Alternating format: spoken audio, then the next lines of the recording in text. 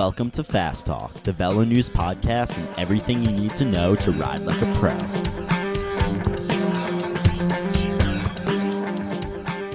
Hello and welcome to Fast Talk. I'm your host, Chris Case, sitting down on a snowy day here in Boulder, Colorado with that lover of organization, Coach Trevor Connor.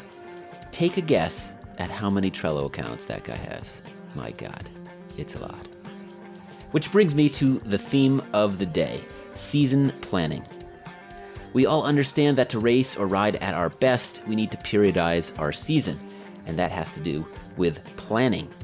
It's obvious and essential for a pro who's racing upwards of 80 races in a season to plan ahead to periodize. Simply put, they wouldn't survive if they went hard all the time. They need a base, they need rest, and they need peaks. But what about those of us who only have 3 or 4 races in a single season? Or to take it one step further, what about those of us who don't race at all, or just have a single Gran Fondo at some point? How do we map out our seasons and prepare for those few events?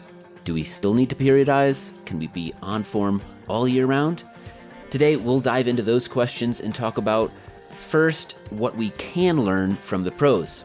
Even though they do a lot more races, the same physiological principles apply when you're talking about reaching your best form. And the pros have learned a lot about how to do that right. Next, we'll talk about what you can't take from pros. The simple fact that they do so many races means they can race themselves into shape. That's a lot harder to do when you have a month between each of your events. So we'll talk about what not to mimic.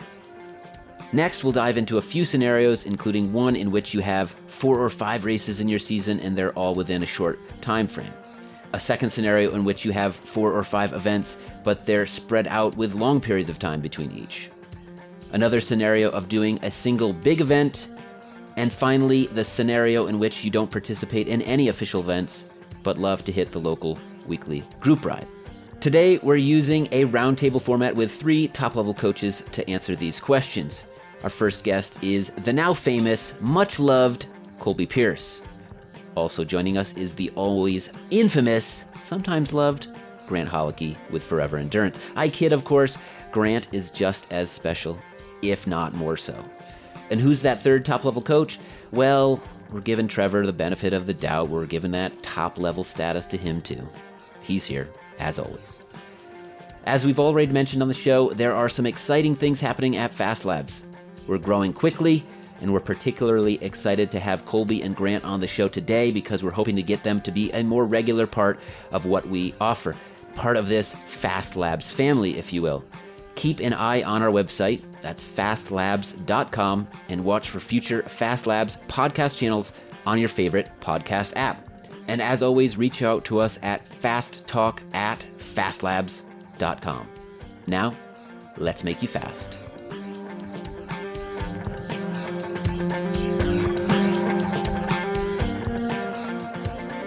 So, Chris, we've been kind of excited to bring Aftershock headphones onto the show as one of our sponsors. As you know, I've been using them for years. And I admit, when I first got mine, I thought they were just kind of gimmicky. They claim to be bone conduction. So they sit on your cheekbones and they send vibrations through your cheekbones that go directly to your eardrum. That allows you to keep your ears open and you can hear your surroundings. And I remember just thinking, no, they just got speakers on them that just sit really close to your ears, and it's completely a gimmick. But I remember right after I got them, I actually put them on. I put my fingers in my ears to block my ear canals, and they actually got louder. So this actually truly is, it is bone conduction. That's it goes crazy. Through your cheekbones. And the advantage of this is if you're out for a ride and you want to listen to some music or listen to any particular podcast, you can have these on, hear your music, but your ears are completely open so you can hear cars and everything else that's going on around exactly. you. A lot safer that way. Of course, when I'm riding with Chris, I prefer to have the completely noise-canceling headphones in so I just don't have to hear them. That's not nice at all, Trevor. Sorry, Chris. This episode was sponsored by Aftershocks, the award-winning headphone brand best known for its open-ear listening experience. Powered by patented best-in-class bone conduction technology, Aftershocks headphones sit outside your ear so you can hear your music and your surroundings. Aftershocks is a must-have headphone for cyclists, providing the ultimate level of safety and comfort without compromising sound quality. To learn more and save $50 on Aftershocks, bundles, visit aftershokz.com. That's AFTERSHOKZ.com and use code FASTTALK.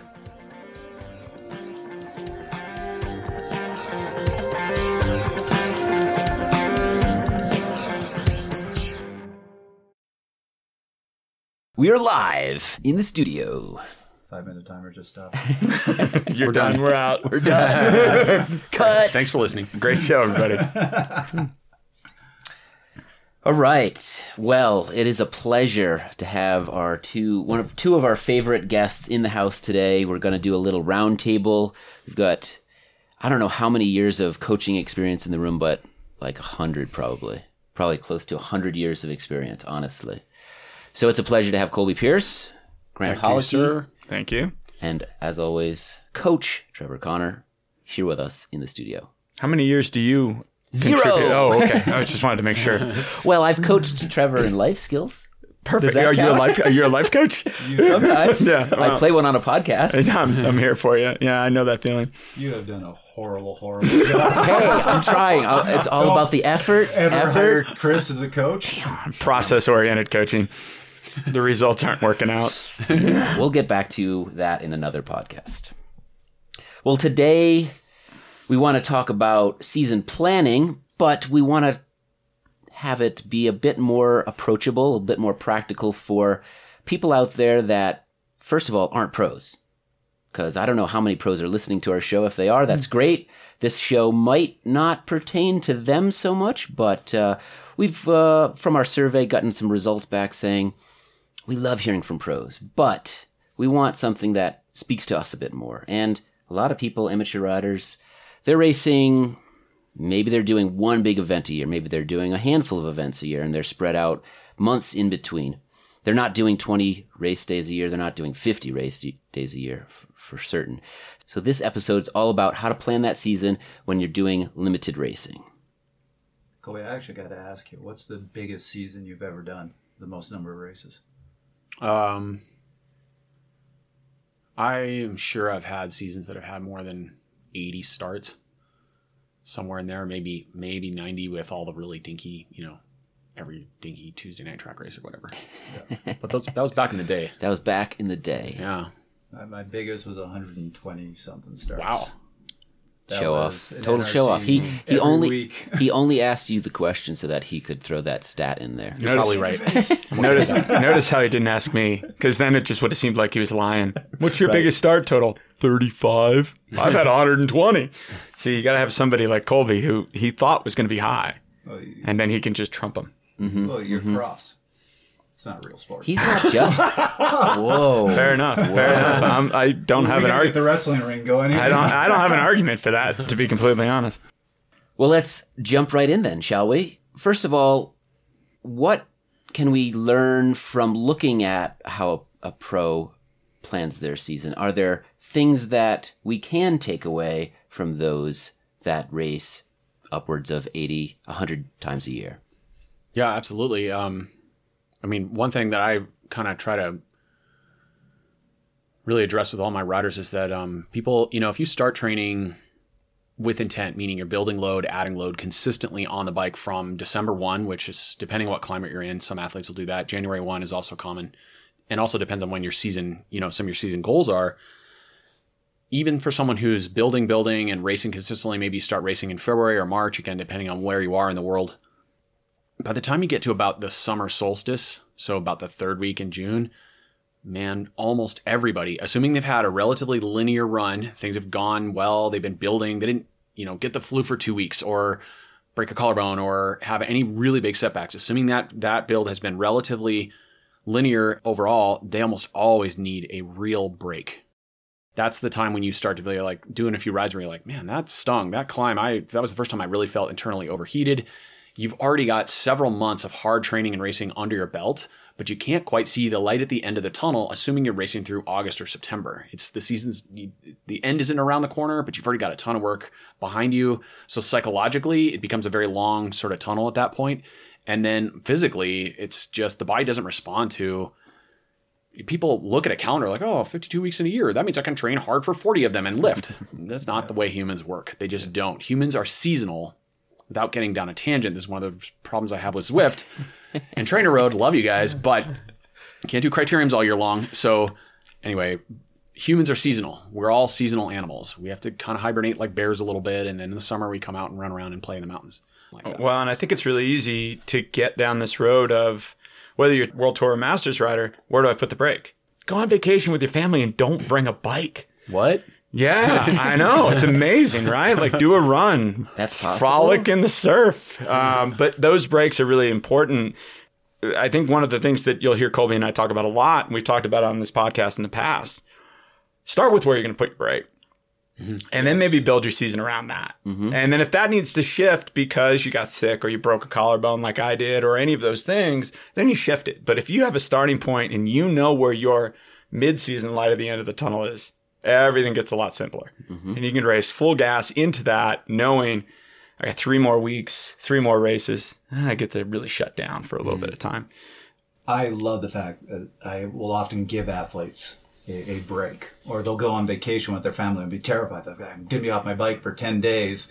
I'm going to lose all my fitness. And then they come back and they do an interval set and crush the numbers. Yeah, and they're amazing, right? You're like, what happened? I thought I'd lose some fitness. You go, well, you probably lost a little fitness, but you're rested. Well, and if we freshness. and if we look at the science, I mean, what they lose is they lose freshness, they lose a little sharpness. They're not really losing fitness. The blood numbers are pretty similar through 2 weeks of bed rest, practically. At threshold or lower, I mean, you're going to lose some peak, you're going to lose some of that top end, but you're not losing nearly what you think you're losing. You know, when I was a swimmer, the old swimming conversation when we were kids is 1 day off's a 2-day setback. And it really messed with our brains. I mean, you know, I have an athlete now that I still battle this with, and she's in this place was like, I took a day off, I'm 3 days behind. Yeah. And I'm like, no, you took a day off, you're probably ahead. First of all, you just added a day of that formula. But secondly, yeah, some coaches had some really funky formulas. I mean, and in this day and age, you know, and we're gonna talk about this a lot, I'm sure, over the course of this podcast. We're not talking about a pro rider. We're talking about somebody who has a family, somebody who has a job, somebody who has a life outside or off the bike. That life load is extreme. And as Colby talks about the seasonal change, you have a job seasonal change. You have a family seasonal change. You have these rhythms and flows, and you got to be able to buy into the rhythm and the flow and I kind of understand where you go. And where we take our vacations, so many of us do it the same weekend every year. Spring break, if you have kids, 4th of July, all those things. That's just such a simple way to start this whole system. And I think that ebb and flow and that rhythm is crucial. So it sounds like we're saying the one thing that you can take from pros, or one of the things you can take from pros, is you still need to periodize your season. You can't go, I don't race that much, so I can just do high intensity, go really hard all the time. You still need the base, you still need that build, and you need a rest. Well, and I think, you know, if you're not racing at all, maybe you're doing one Grand Fondo, something like that, or you're doing an early season crit, and then you're not doing another race for 8 weeks. You know, how you build the base or when you hit the sharpness or all those things, that can be a little bit of a comfort thing. That can be a little bit of where you like it. And I have a lot of athletes that like to do the sharpness right away because it gives them something to think about instead of that monotonous base riding all the time in February when they're on a trainer. But what we really, and Colby alluded to this, 20 years ago, 30 years ago, it was all about race days. It was all about racing into shape. People didn't break breaks. People didn't do that stuff. But we know better now. And so if they know better, they're the ones that are really doing the science. We should take that from them. There's a beautiful kind of weird tension in the world of cycling across all levels. And as an analogy, I'll say, I mean, think about the step forward we took when we removed shifters from our down tube and added them to where our brake levers are. Like everyone would agree, except the dinkiest old codger ever, that was a huge step forward. Not pointing at anyone in this room. Not pointing at anybody. I have a bike with down tube shifters. Of course you do. I'm not saying there's anything wrong with that, but it was a massive step forward in performance, safety, all kinds of things, right? So that's a big step forward. And there are a lot of carryovers from the sport of cycling that people haven't quite let go of. And a lot of those carryovers exist in the world of bike fitting. There are lots of Italian wives' tales, and most of them are garbage. A few of them are quite useful, but most of them are complete crap. And it's the same thing with training. There's some old, the can you race yourself into shape, which I know we can talk about that as well. Yeah. Why don't we flip this around? We're talking predominantly about what you can observe that pros do about rest. What can we observe about pros when it comes to peaking that can be applied to the masters racer, the amateur racer out there? Right. So I would say one of the things that you can still apply when you look at a peaking schedule. So let's say even if you're just doing one Gran Fondo or one race, a lot of people focus on that. Well, I need that recovery. What I would recommend is you also need that phase beforehand where you actually beat yourself up a bit. A couple of weeks before the event, that week where you go, I'm going to train harder. I'm going to train longer. I'm going to hit the end of this week fatigued. So I always say, in order to peak, you have to have something to peak from. Yes. Otherwise, you're just not training. Right. Yeah. So, and keeping in mind that training is stress the body, right? So it doesn't matter who your coach is or what the philosophy is. You may stress the body with volume. You may stress the body with intensity, depending on how much time you have available, all of those things. But yeah, you have to have a stressor period in order to taper off the stressor period. And otherwise, you just get stale. And to actually take that one point further, whether you are a pro or just doing the Saturday morning group ride, if you want to get stronger, that fundamental principle applies to everybody. It's stress the body to a level that it's not used to, and then recover and let it adapt. And a lot of people who don't race, they still want to get stronger, and they get frustrated because they kind of do the same thing every all the week time, and right. really never stress themselves, Stagnant. and then just say, why aren't I getting better?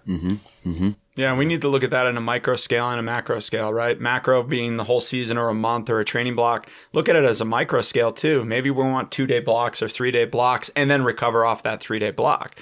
But what we do see is so many athletes who don't do a lot of racing, they're going to do the same loop every day or the same loop every other day, and they just try to go faster on it.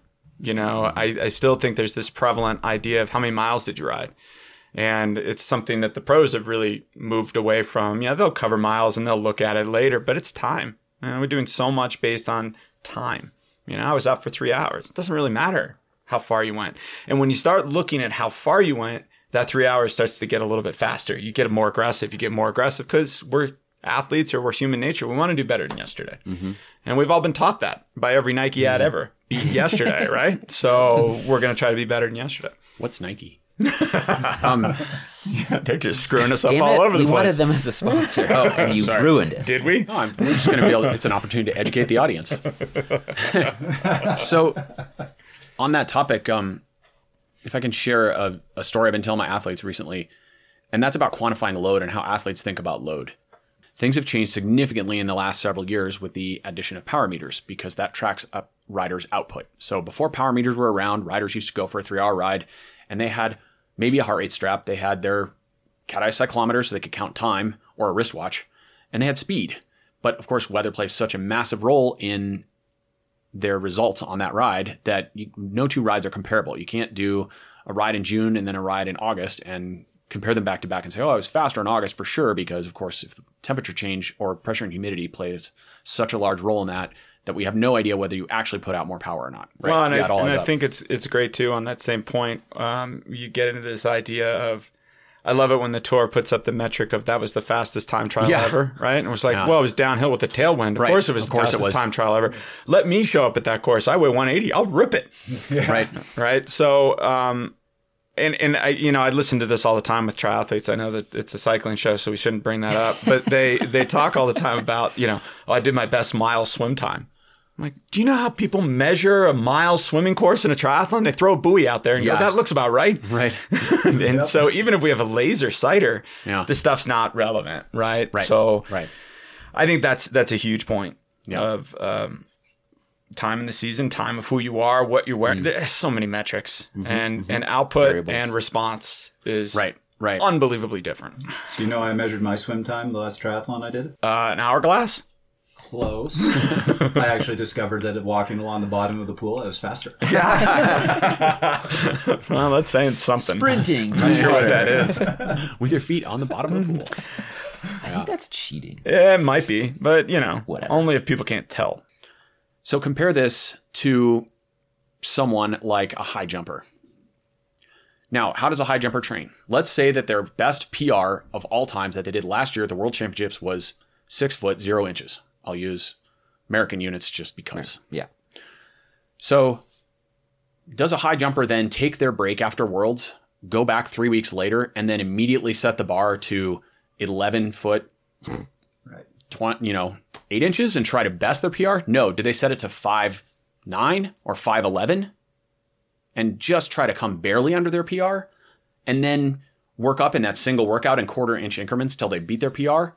Do they, every single time they go and do a high jump workout, which might be 2 or 3 times a week, do they try to add a quarter inch to their previous PR? No. You see where I'm going with this? What do we do with power meters?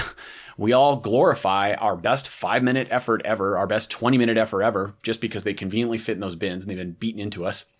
They're good durations to watch for obvious reasons, but every time we go out, if I went out and did 405 watts for 5 minutes, every single other 5-minute effort I ever do past that point is going to pale in comparison if it wasn't as good. Now, high jumpers understood this innately because they've always had a direct way to measure the actual output of every jump. I mean, yeah, of course, there are tiny fractions of this and that, probably the track surface and probably wind and temperature played into it. Right. But those are minor in comparison to how those variables affect performance in cycling up a 5-minute hill or a 20-minute climb, or even more so on a flat road for 20 minutes.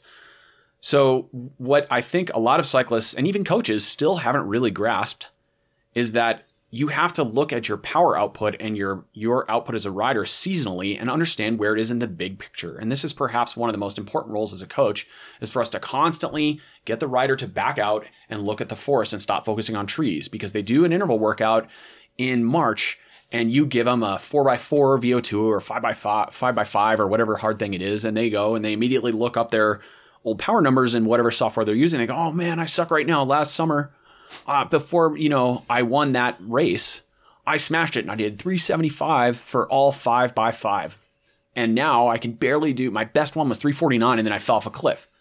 It's like, well, okay, but that's not the way it works. Humans don't progress infinitely. There's not a linear progression. There's an undulation to training load. And that rule can be synopsized with, there are many times in your season when you have to take a couple steps backwards to take several steps forwards. Look, I did my last race just over a month ago at the end of, or beginning of October. So we're now middle of November. I took several weeks off. I got finally back on the trainer last night and did intervals. And I was probably 40, 50 watts below what I was doing those intervals at a month and a half ago. And to tell you the truth, I looked at my wattage last night and I'm like, woo, I don't normally do this well in November. Yeah. But compared to a month and a half ago, I'd be crying. Well, and I think that idea that it's not linear, and some of what you have to play into that too is how it feels. You take that 2 steps forward. Maybe you don't even take a step back. Maybe you just stay in the same place. But gosh, it feels awful compared to those 2 steps you took forward. And then the other thing we don't even talk about this, the 5% difference between every head unit on every and how it's going to measure, right? Like I have multiple power meters and my carbon one reads slightly different than my aluminum one. Right. And this is real, right? You can get a brand new carbon power meter. You're like, dude, I'm going to be amazing. And you're 20 watts lower. Apples to apples, oranges to oranges, and understand what those things are. And Colby hit the nail on the head. I mean, we shouldn't be expecting athletes to understand that, but that is what you rely on a coach for. And I think sometimes coaches miss that too. It's just how do we load? How do we load? The load needs to be better. The load needs to be higher. So 2018, I finally I always experiment on myself. So I kind of succumbed to what everybody had been telling me, because I was down to doing 8-9 races a year. And everybody's, all the athletes I worked with were saying, why is it that you let so they love to talk about CTL. Why do you let your CTL come way down? Why don't you just kind of maintain the level? Why do you let the fitness come down? So I finally went, okay, fine. And I had a really good season in 2017. So I was all excited. And I can show you the graph. It's the 1 year where you just see my CTL never really drop. Right. It just stays at that level. And at first I was like, damn, they've got something to this. Because in March, I was flying. I was doing really well in the races. By May, I was done. Yeah. And you talk about drop off a cliff. And we alluded to this in the cross episode. One of the things we found out about Max Chance was we left him up a couple of years ago. And he was super motivated. He was first year pro on the road. He was really driving. And he was just hanging out up there. And everything I got back from the athlete was, I feel great. Yep. Dude, I feel great. And I'm begging him to take that break. But dude, I feel great. Shows up at Colorado Classic and he's off the bat. day one off the back. And then we started scrolling back, and what we were looking at wasn't the number. It was how long we were steady at a load. Mm-hmm. And, 2 years prior, and this is one of the benefits of working with an athlete for a long time, 2 years prior, he was too long at a different load. Mm. And that was 20 CTL lower than the load he was too high at or too long at this time. But for him, it became a duration. You have 6 weeks at load, and then we have to take a break. And that's different for every athlete, and you have to kind of understand that athlete. But I think one of the battles you're going to fight with athletes is how they feel. I feel great. I feel great. How you feel there's relevancy to it. But one of the things you have to remember is you still need a break. You can feel amazing, but if you don't take that break, it doesn't matter. You were living on borrowed time. Doesn't last forever. Right. It's even that idea of like, hey, I feel great in the first 5 minutes of this time trial at 110% of LT, but you're living on borrowed time. Yeah. This is how it works. And the point that I really wanted to make there is it doesn't matter how much you're racing. Like some people look at pros and go, oh, they're doing tons of races. 2018, I did 4 races and I was burnt out. Mm-hmm. We get into this conversation about swimming. And I hate to bring up swimming again, it's but fine. There's this conversation. There's humans too. There's a conversation that swimming is a burnout sport. Because it's a tough sport. You chase walls and you stare at a black line. Swimming's not a burnout sport. The type of training that is prevalent in swimming is burnout training. Right. So I think this is something that everybody has to understand. We've watched a million athletes burn out on the bike. Dude, the bike's rad. You can ride outside a ton. And then I've watched athletes ride inside on the trainer 6:30 in the morning every day because of their jobs, and they never burn out because of how they're training and what they're doing and where their mindset is.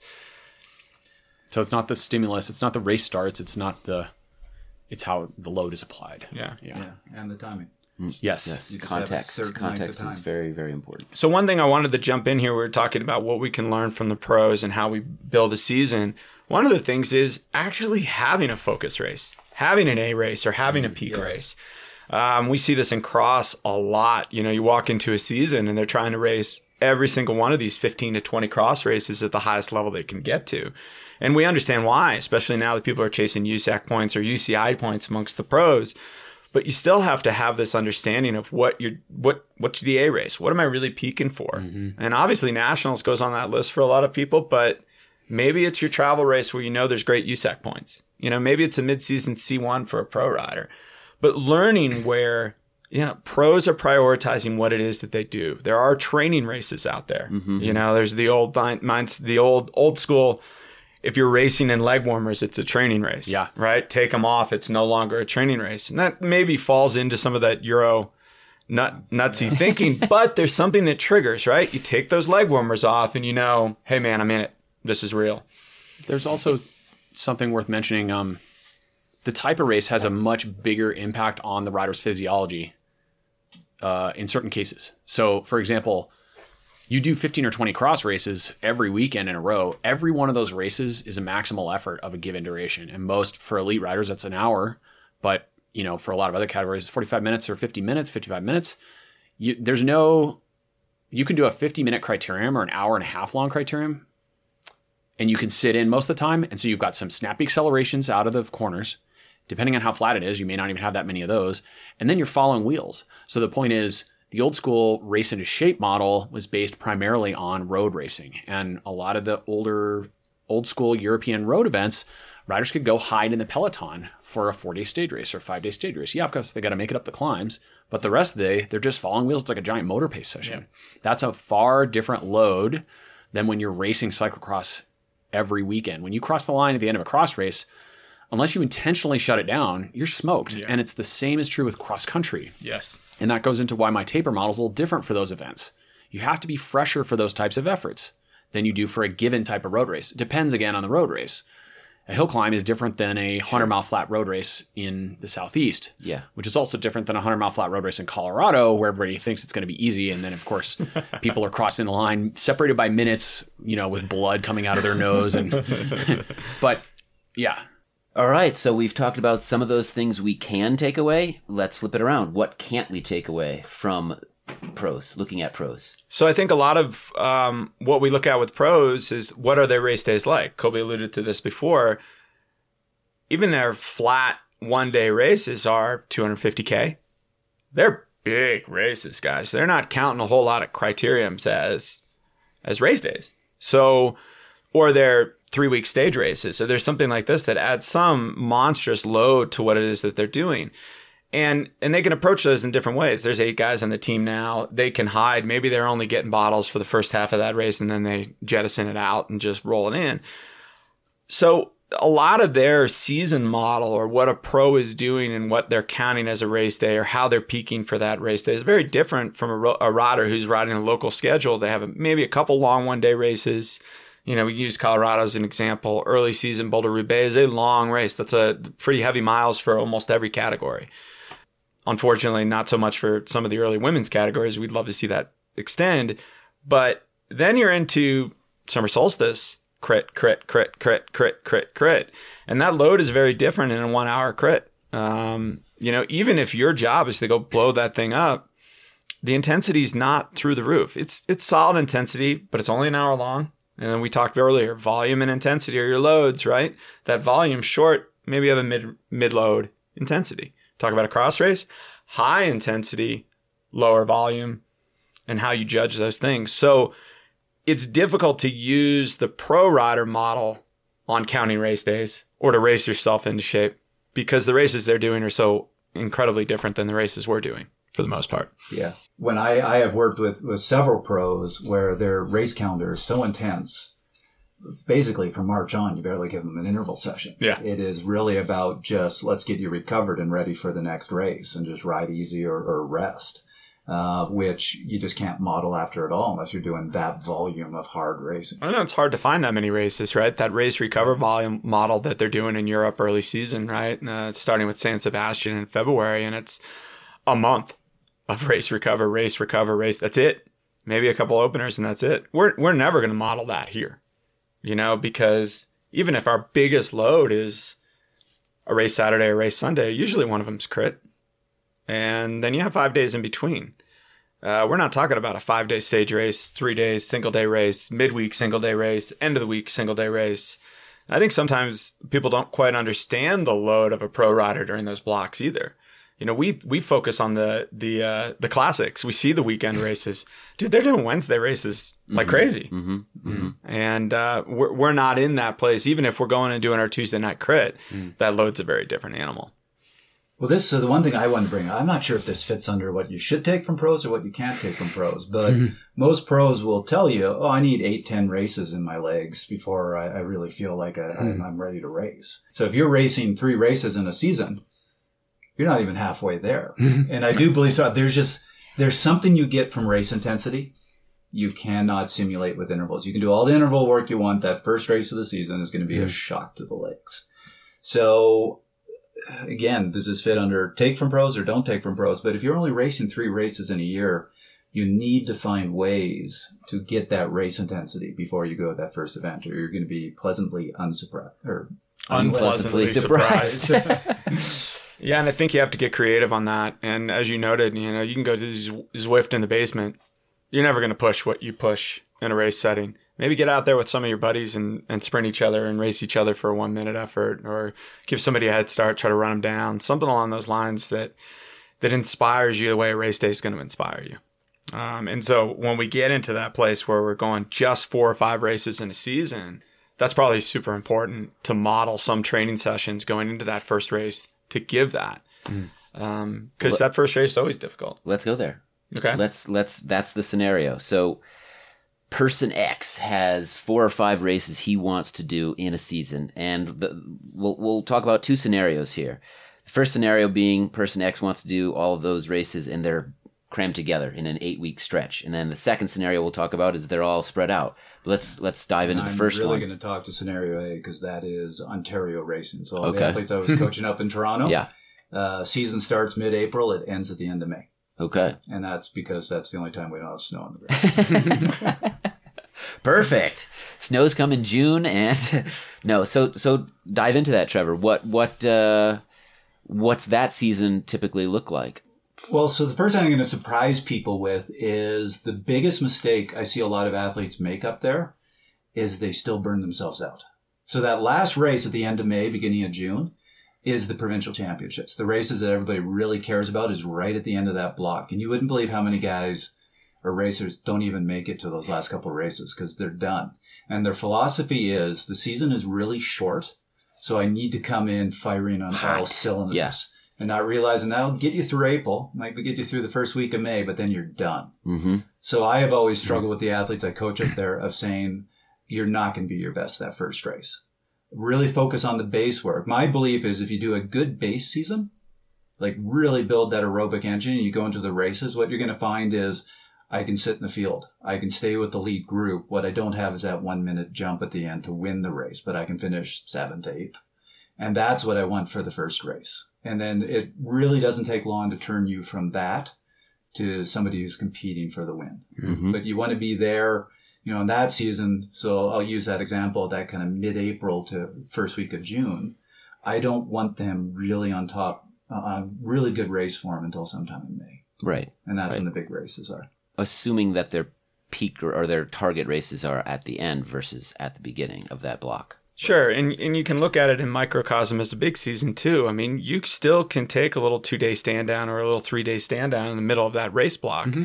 If there's something really special for you as the first race of that block and you want to do really well at the first and the end, how do you get creative in the middle, right? How do you get that little rest in the middle? Or, as Trevor was noting, maybe the races you're not as aggressive or super focused on are the ones in the middle. Mm-hmm. And so maybe you have to train through them or recover through them or something along those lines. Yeah. But the one thing I have never seen is somebody being successful at being at top form, even for that short a period of time. Right. That's interesting. It makes me wonder if that's sort of a failing of human nature, which is that I think all athletes have such a vested interest in the outcome of their races. And the easy trap to fall into is, let's say you have an 8-week block of racing. What you want to do is go into that first race weekend, assuming that it's one of your races you really want to do well at, and your idea is to run hot through all 8 weeks. Well, like Grant, like you were saying, some athletes may not have 8 weeks in their system. They might be like Max, and they've got 6 weeks tops. But even if you are an athlete who's got 8 weeks tops, what we all want to do as humans is we want to have 2 or 3 or 4 weeks before where we're just smashing it in training, where we're setting all our PRs and everything's going perfectly. Build that confidence. And that's great. You've got confidence. And then you can go to the line and just be ready to annihilate people, which, for the record, causes its own set of problems. Oh my God, yes. Right? I've gone to the line under that false veil at times, and it's just usually those are races that I have that go very poorly. But that said, and I've watched a lot of athletes go through that too. So different lesson in and of itself. But the point being is, if you think you've only got 6 weeks or 8 weeks or however many weeks, maybe you don't know how many weeks you've got at Top Fitness or a certain CTL, that's okay. But think about it logically. The smarter way to play it is to time the peak so that you are on form with your first weekend of racing, go out and perform, step to the line with sensible confidence in yourself, confidence in your training, in the process, and then let the results be what they are. Do the best to execute on the day. You've done all the work. And that takes a mature athlete to get to that point. The athletes who are younger in their careers or perhaps don't have as much unshakable self-belief will want to go to the line, having proven to themselves several times that they can go rip up their local climb super fast or win the group ride. And what they're not putting together necessarily is they're basically spending their race days in training. Yeah. Yep. They're effectively extending that. They're trying to. Yeah. It's now 12 weeks if you're talking about an 8-week where they're trying to be on top form, but for the 4 weeks preceding that, they're actually on top form. They're smashing it. That's 12-week block. Right. Right. And I think I have a great story from my past on this. When I first started racing cyclocross and around here, I mean, the guys my age are really special riders and special racers. And we'd go out on those Wednesday Worlds days, which used to be everybody. They were true Wednesday Worlds here. Yeah, they were epic. Yeah. And you'd go out and I'd go out and I'd be measuring my training based on Wednesday Worlds. I'm like, dude, I'm with the front group. Yep. I'm with the front group. And then I rolled into Saturday. I'm going to win this weekend. And I'm like, I'm way off the back. What the hell happened? And what I started to come across to is what people were using Wednesday Worlds for. And the top riders were using them for a high level pace skill day. Mm-hmm. We're rolling at high levels of pace and I'm working my skills, or I'm going to work my start and then I'm going to float to the back and then I'm going to work my way through the field. So what are we using our Wednesday group rides for, right? What are we using our Saturday group rides for? And if we're using them for race days, if we're using them for confidence, and we're using them to keep our buddies in their place, then that season extends a lot. And things get real dangerous real quick. Mm-hmm. Yeah, which plays to a bigger point, which is expand over a long timeline, look at the athlete and think about whatever analogy you want to use, how many bullets they have, how many really deep days do you have in the tank? And a lot of athletes don't they don't understand that concept, so they use them without really thinking about where they're placing them. A professional rider, this is a takeaway that we can get from pros. A real pro knows when to save that super deep effort. They know, and they probably have a larger cache of them to begin with, but they also use them strategically. But the concept is still the same. Sure, I mean, just because those people are the 0.1 of 1% doesn't really matter. The concept still applies, which is they have a limited number of efforts they can do that are super deep. And that applies both to volume and intensity. So they know they're not going to do a 7-hour training ride, walk through the door absolutely shattered. No smart pro really does that. Or if they do, it's very calculated, and it's a very calculated build with a specific rest before a race. But very rarely do they do that. Most training days are about stopping just short of that line and then saving that day for when they need it on race day. When they're racing for the win, or they're racing for the best result they've ever had, or they have to throw down in the high mountains to be a domestique for the guy who's winning the 3-week Grand Tour or whatever it is. Well, and I think there's a great point to be made for that, is that just because you could do another one doesn't mean you should do another one. Just because you can roll another hour doesn't mean you should roll another hour. So that there's that real fine line between what I am capable of and what is appropriate for today. And then one last thought on this stuff too is it's something really important to keep in mind is if we're training for confidence or racing for confidence. Hey, Mark Cavendish was the greatest sprinter in the world, 8 years ago? He was untouchable. He didn't win every race. Right? Cipollini did not win every race. Stuff happens. And you got to have that understanding.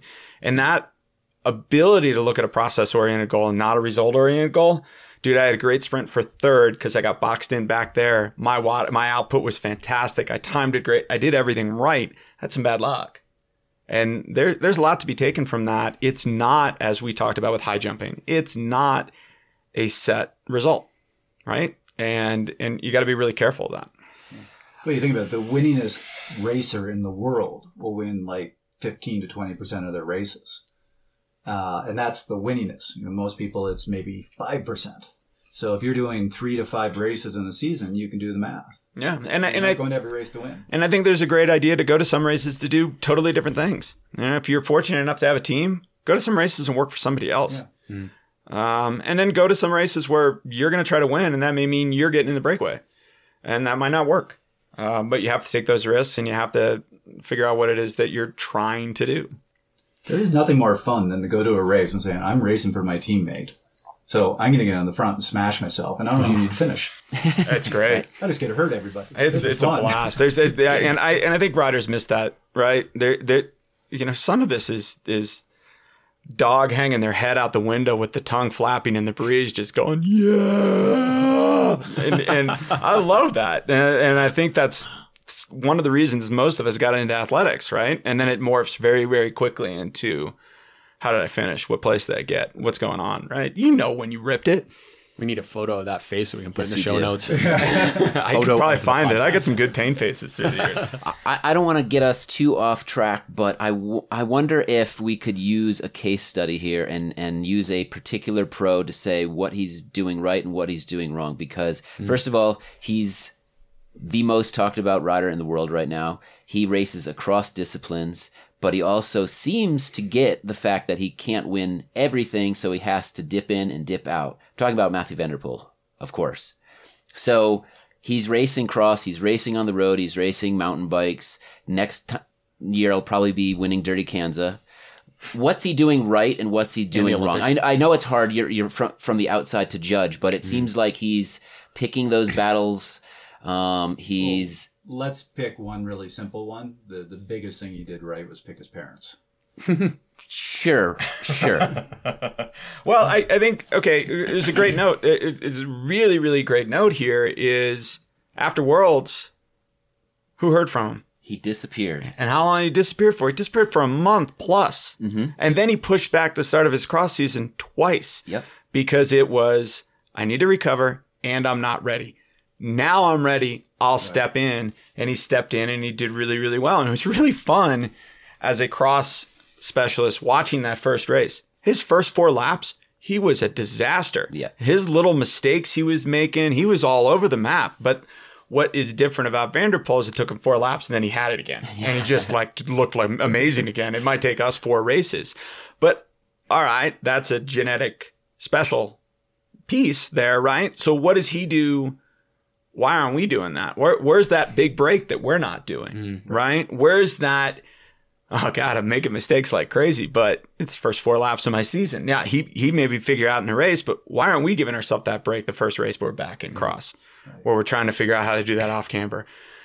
So that was the biggest thing I saw out of him, is this very focused of when he stepped into road after Cross Worlds, disappeared in the middle of road season. When he stepped over to the mountain bike, then it was very, very rarely cross, road, mountain bike all in the same month, so to speak, right? They're very split off. And then you see him with realistic expectations. I really think that's another thing. The first mountain bike race he stepped into, he wasn't, and listen, this is a guy that we've watched get really frustrated with himself. And when he gets frustrated with himself, he checks out. You see that in the cross setting. You see that even when he bonked at Worlds.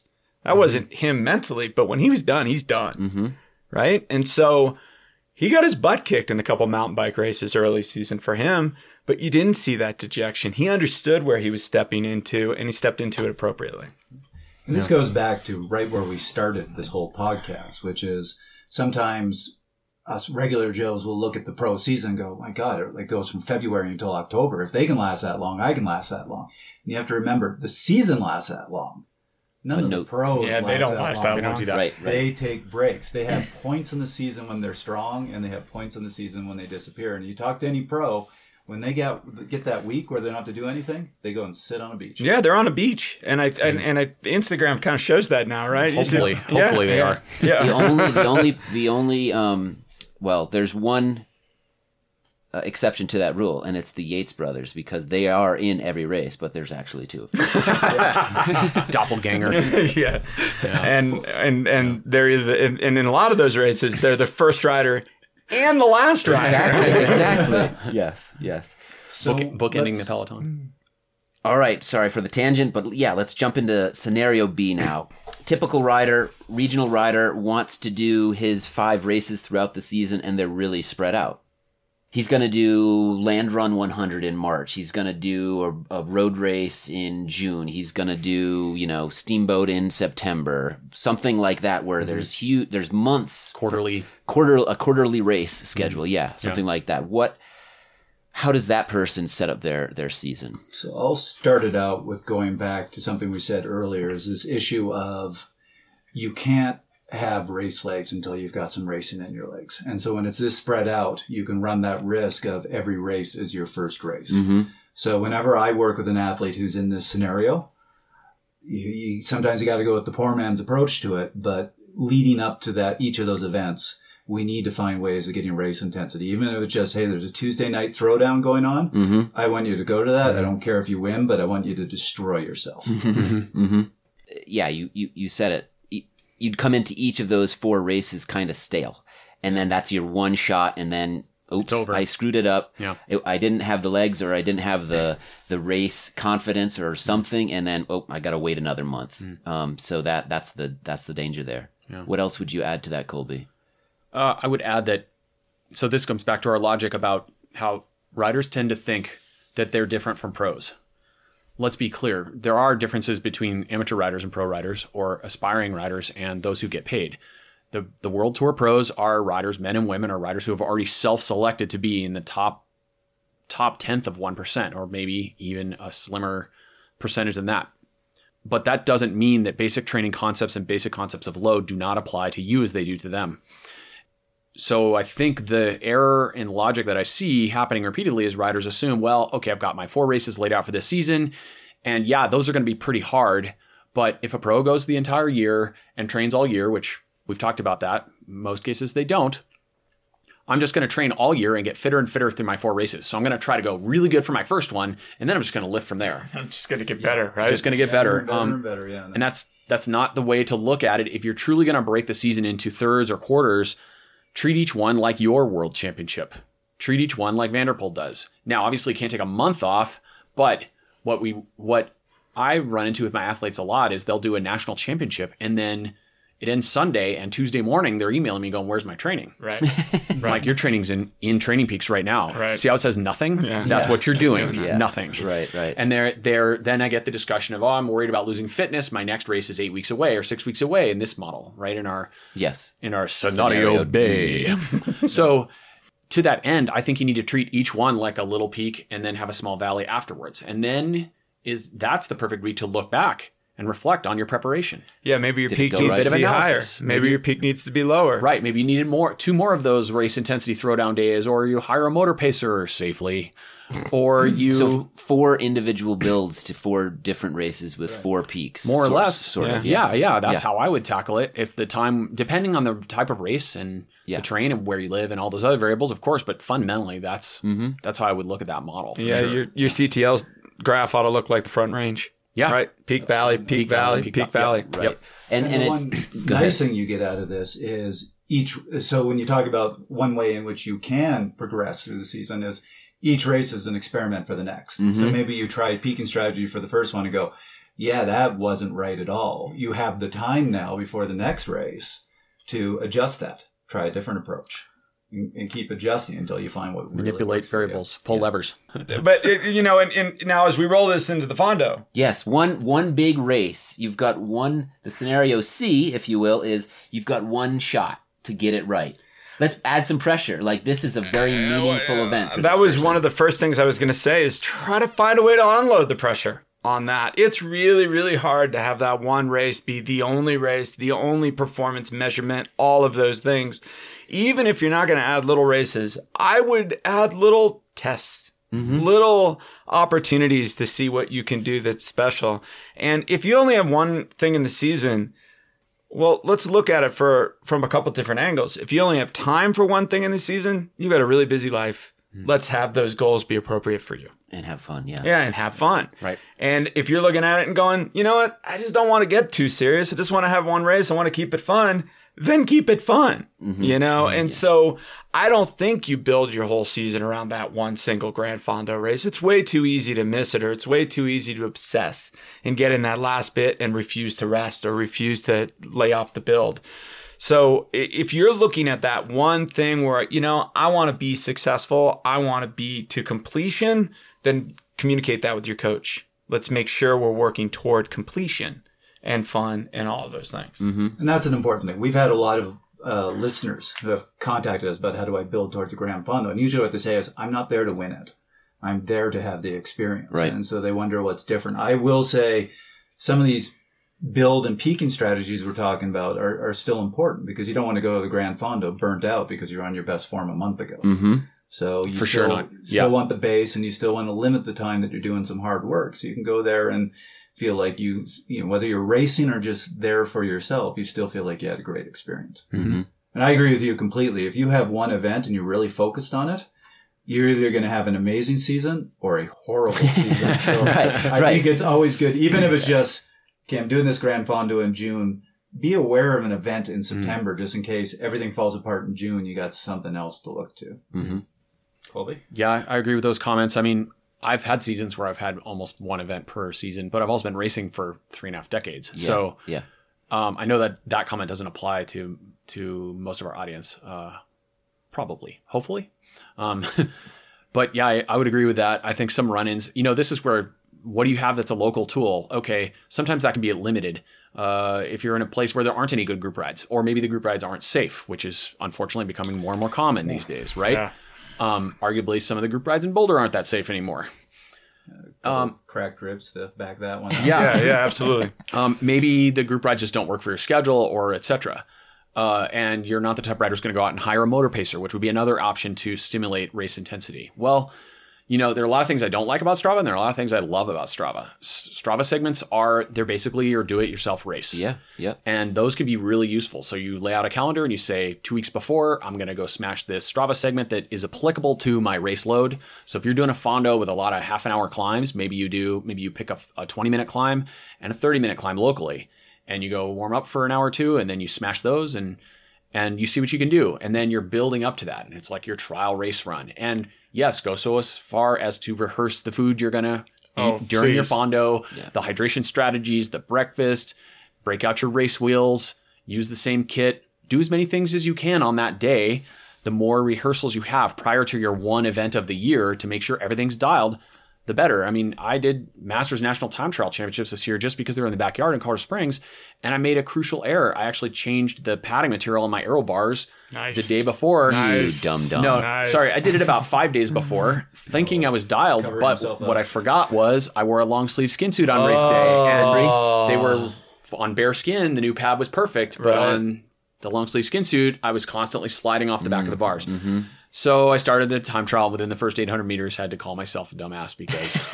Well, we're not Not gonna, the first time, not the last We're not going to time. judge Colby too much because I am racing that cross race tomorrow on a bike that I built today. So That happens. Well yeah, done. That happens. That's going to be You fantastic. Wait, you built it or you had? No, I didn't build it. Good. You won't. Oh, jeez. If I built it, it would be one of those cartoons Wait. where you take 2 pedal strokes and everything falls Max off. didn't build it. did No, he? Eric. Good. Eric, Even Eric, better. Eric. Eric's looking over everything right now. So something I'm going to add to that. If you're just targeting one Grand Fondo in the season and you're just there to ride, something that's very, very important is find ways to get experience riding in a peloton Mm-hmm. Yes. beforehand. I had that horrible experience of being in a Grand Fondo where just because of horrible coincidental timing, the A group and the C group merged. And there were a couple riders in the C group who suddenly found themselves in a very fast, very experienced group. You've There was told a this story crosswind, I think. before. Did I and- tell this to you? Yes, and it's not a pleasant ending for the woman. They got guttered and they flipped out. And yeah, she crashed hard, lost some teeth. Yep, Really, I mean, yep. it was a horrible, horrible experience. And if you're going to go to a Grand Fondo, you need some comfort. So just go to a Saturday morning group ride. You don't have to go to the race one. Find one that's just everybody riding together, but get that comfort in a group. Final scenario we've got for you. I don't race at all. I just want to kick ass at the weekly race or weekly group training ride or whatever you want to call it. The throwdown, Wednesday Worlds, whatever it is. Right. So step 1, make sure you're not being that guy. And what I mean by that is we're watching it a lot in the group rides around Boulder, is that people are using them for their races. And they just haven't really free. They haven't Don't told have to anybody pay. else. So, that guy's guttering it, or they're doing this, or they're doing that. So understand your group ride, right? Understand the group ride you're getting into. If this is a no-drop ride, then don't be the guy that tries to drop everybody. If this is a really focused training ride, don't gutter it. Do those things. But understand what it is that you're trying to be, and don't be that guy. But, if you're in that place, this comes down to, again, what we spoke about a little bit with the one race a season idea. Why is this the scenario you're in? If it is busy schedule, as it is those things, then really let's customize a plan and a program and a training schedule that builds around what it is that your life is. So maybe if it's about the weekly training rides, let's look at the season or the load, recover in a microcosm. Maybe it's a Tuesday, Wednesday, 2-day load with a Thursday drop and maybe some openers on Friday. Then we hit the group ride on Saturday. And then we tootle around a little bit on Sunday. We do our day off on Monday. But how do we load in a smaller plan so that, we have load, but we have recovery built in there too? Then look at your vacations or your work schedule or your family schedule and have that be the punctuation on your season, right? So, hey, I got a 4-week block of I really want to smash 4 Saturday rides. Great. Now take a break. Mm-hmm. This is almost an easier way to overload yourself, not racing and just every week I want to go be on it. I want to be on it. I want to be on it. Understand there's weeks you're not going to be on it. And a lot of times while you're not on it, this is the coach in all of us about to say this. It's probably not that you're not on it because you're out of shape. It's probably that you're not on it because you're tired. Mm-hmm. Yep. And that leads into that negative feedback loop. I'm not on it. I must be out of shape. I better train more. Got to train harder. Still not on it. Got to train more. Yeah. Yeah. It's this downward spiral. All right, Colby, what do you think in that scenario?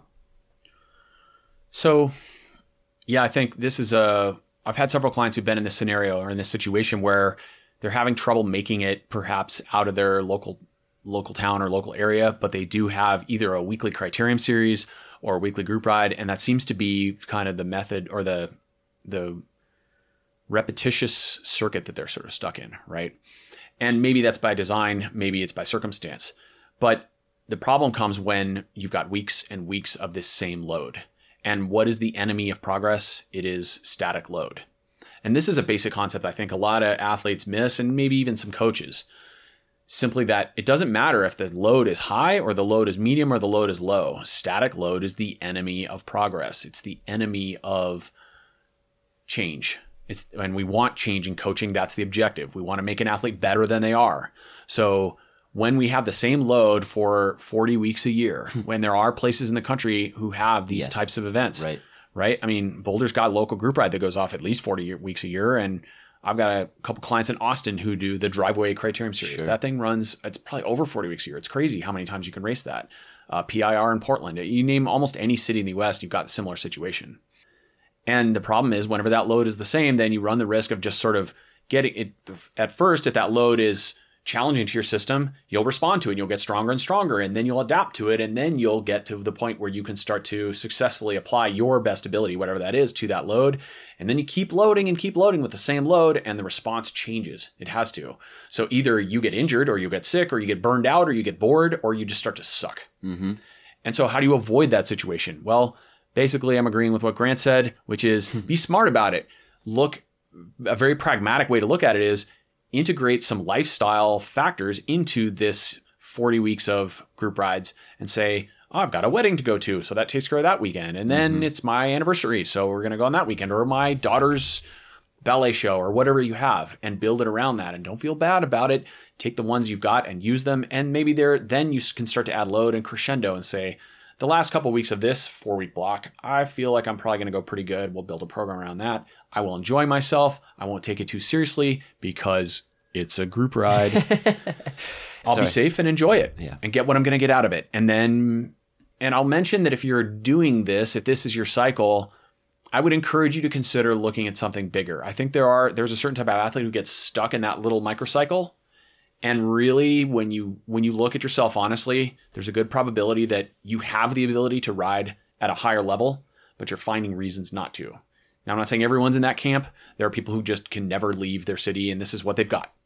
But most riders in that situation aren't in that situation, aren't boundaried by those circumstances. They want to go do an oat route or a road race or, some fondo or a stage race that's in 2 states over and they can drive there, but they're finding reasons not to do it. And probably most of the time those are fear of failure based. But I was going to say, creating those natural undulations in the training load through vacations or whatever, busy weeks is good. And you can do it on a season-long basis. You can do it on a monthly-long basis. You can do it on a weekly basis. So you can set up your training and look at your schedule for that week and say, you know what, I got a lot of meetings that one day. Well, that's okay. That's a good day to not. This week that's going to be my rest day or my recovery day or whatever. So let's plan backwards from there a little bit and use those other things in life strategically. Yes. To map things out. On that busy day where you've got a ton of meetings, you're going to be smoked, you could still start to choose to start the training crit. But maybe your objective then is you're going to literally be last wheel and just float and enjoy it and use it as an opener and not contest the finish. And it's going to be considered your rest day. I'll also point out that maybe you have an 8-week or 9-week or 12-week stretch where you don't really have anything happening. There's no 4th of July vacation. There's no whatever. Be smart. Don't think I'm Superman. I can make it through all 12 weeks and smash everybody and win every preem in this training crit. You probably can't. Be smart. Right. Take a break halfway through. Just don't do it. Do something else. Go for a long ride. Don't ride your bike. Figure it out. Yeah. Go for a hike. So I have an athlete that I coach up in Toronto who he's never done a race in his life, but he goes religiously to what's called the Donut Ride, which is the big Saturday morning ride. Yeah. And when I started coaching him, I basically said, look, you got a choice here. I can keep you mediocre to decent all year round, or we can pick a couple points in the year where you're going to be really strong. So it's kind of, we're going to do a build without a target event at the end of it. It's just kind of a target period. And we chose the latter. And what I love is a lot of the guys on the Donut Ride just don't understand him, and they ask him about it. So like, some points in the year you show up and you're just hanging on. Other times you're absolutely ripping us apart. But I've talked with him about it. He's like, I really like this. I prefer to have that. I have a 6-week period where I can just crush everybody and I am on form. And he enjoys that a lot more than just being kind of decent all year round. Yeah. Mm-hmm. He's not pinning on a number, but for him, that's his outlet. That's his racing outlet in a sense. All right, it's time for take-homes. We got 60 seconds on the clock for you, Mr. Grant Holicky from Forever endurance. Wait, I'm flipping the 5-minute timer. 5 minutes. It's going to quickly turn into 1 minute and go. Well, without Max here to screw me up in the first 10 seconds, this ought to be seamless, right? I think the big takeaways here are maybe step one, find a coach. Find somebody that can help you map out this season. And that may not mean you have to hire somebody full time, but maybe you have somebody that can just give you some consultant, some thoughts of what this season ought to look like. We can be our own worst enemy. We can be the people that want to do a little more. Be smart about your rest. Be smart about your loads, and make those two things very distinct and clear. We talk about it in training. When it's time to go hard, you go really hard. And if it's a base day, ride a base. But when we look at this big season, let's look at it the same way. You want to have a really big load? Be focused on that load. You want to recover? Put your legs up. Don't do anything. Sweet. Perfect. All right, Colby Pierce, you've done this several times before. Take it away. 60-second take-homes on season planning for limited racing. Yeah, I'll agree with Grant. I think a starting point for a lot of people tackling this kind of equation could be to hire a coach. I mean, I'll say hire a good coach in any case. But we want to respect... Are you taking new clients, by the way? Depends on the client. Just kidding. The answer is depends. So I think the key is to look at the fluctuations or natural wave-like function to any season like this and consider where the events fall and then how you're going to apply load and recovery within that. And that can be a confounding equation to look at for a rider.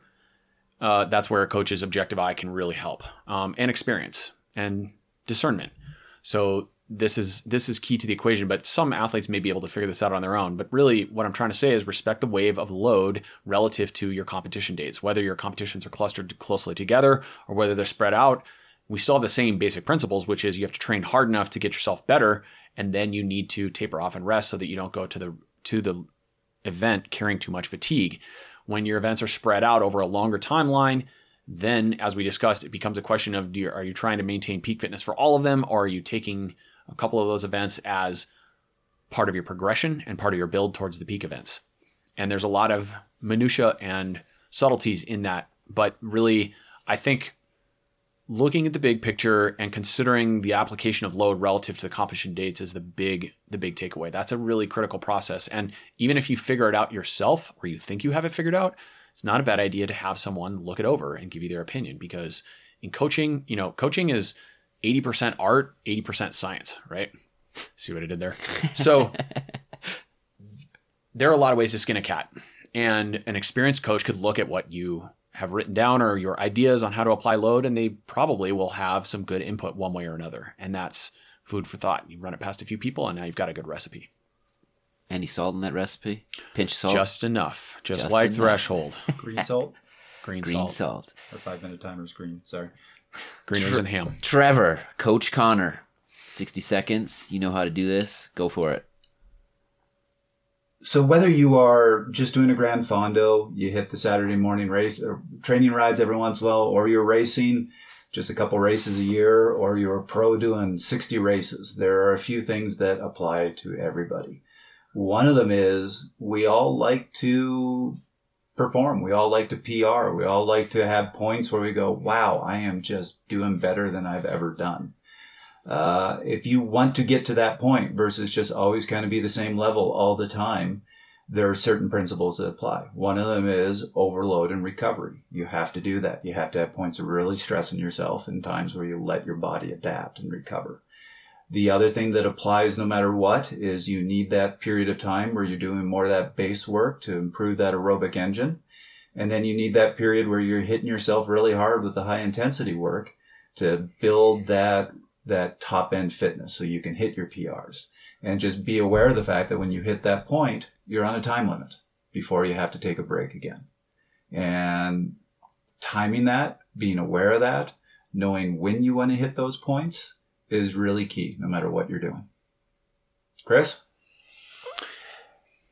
Well, mine's kind of on the practical side of things. I love mapping and maps and planning, and I feel like I'm a pretty organized guy. So I like to think of these, as I alluded to earlier, with thinking of these undulations throughout the season, throughout the month, and throughout the week, And, you know, you can do that by, if you're a user of Training Peaks, you can do it there by like dragging and dropping and matching it up with how busy you are in life and the vacations you might take and the business trips you might take. If you're not on Training Peaks, you know, like do it in Google Calendar, color code everything, see how many meetings you have one day and map your weeks around that, maps your months around that. I think sitting down before the season begins and having a plan is great. And looking at it from that broad point of view is great. And then getting into the season itself, know that you're going to change things, know that you're going to need to change things. You're going to want to adapt the schedule as life comes at you in different ways, and being able to sort of drag and drop your life around and your training life around in different ways to make a better blend of load and rest is really helpful if you can see it and visualize it in front of you. That was another episode of Fast Talk. As always, we love your feedback. Email us at fasttalk@fastlabs.com. Subscribe to Fast Talk on iTunes, Stitcher, Spotify, SoundCloud, and Google Play. Be sure to leave us a rating and a comment. The thoughts and opinions expressed on Fast Talk are those of the individual. For Colby Pierce, the infamous Grant Holicky, the very organized Trevor Connor, I'm that guy, Chris Case. Thanks for listening.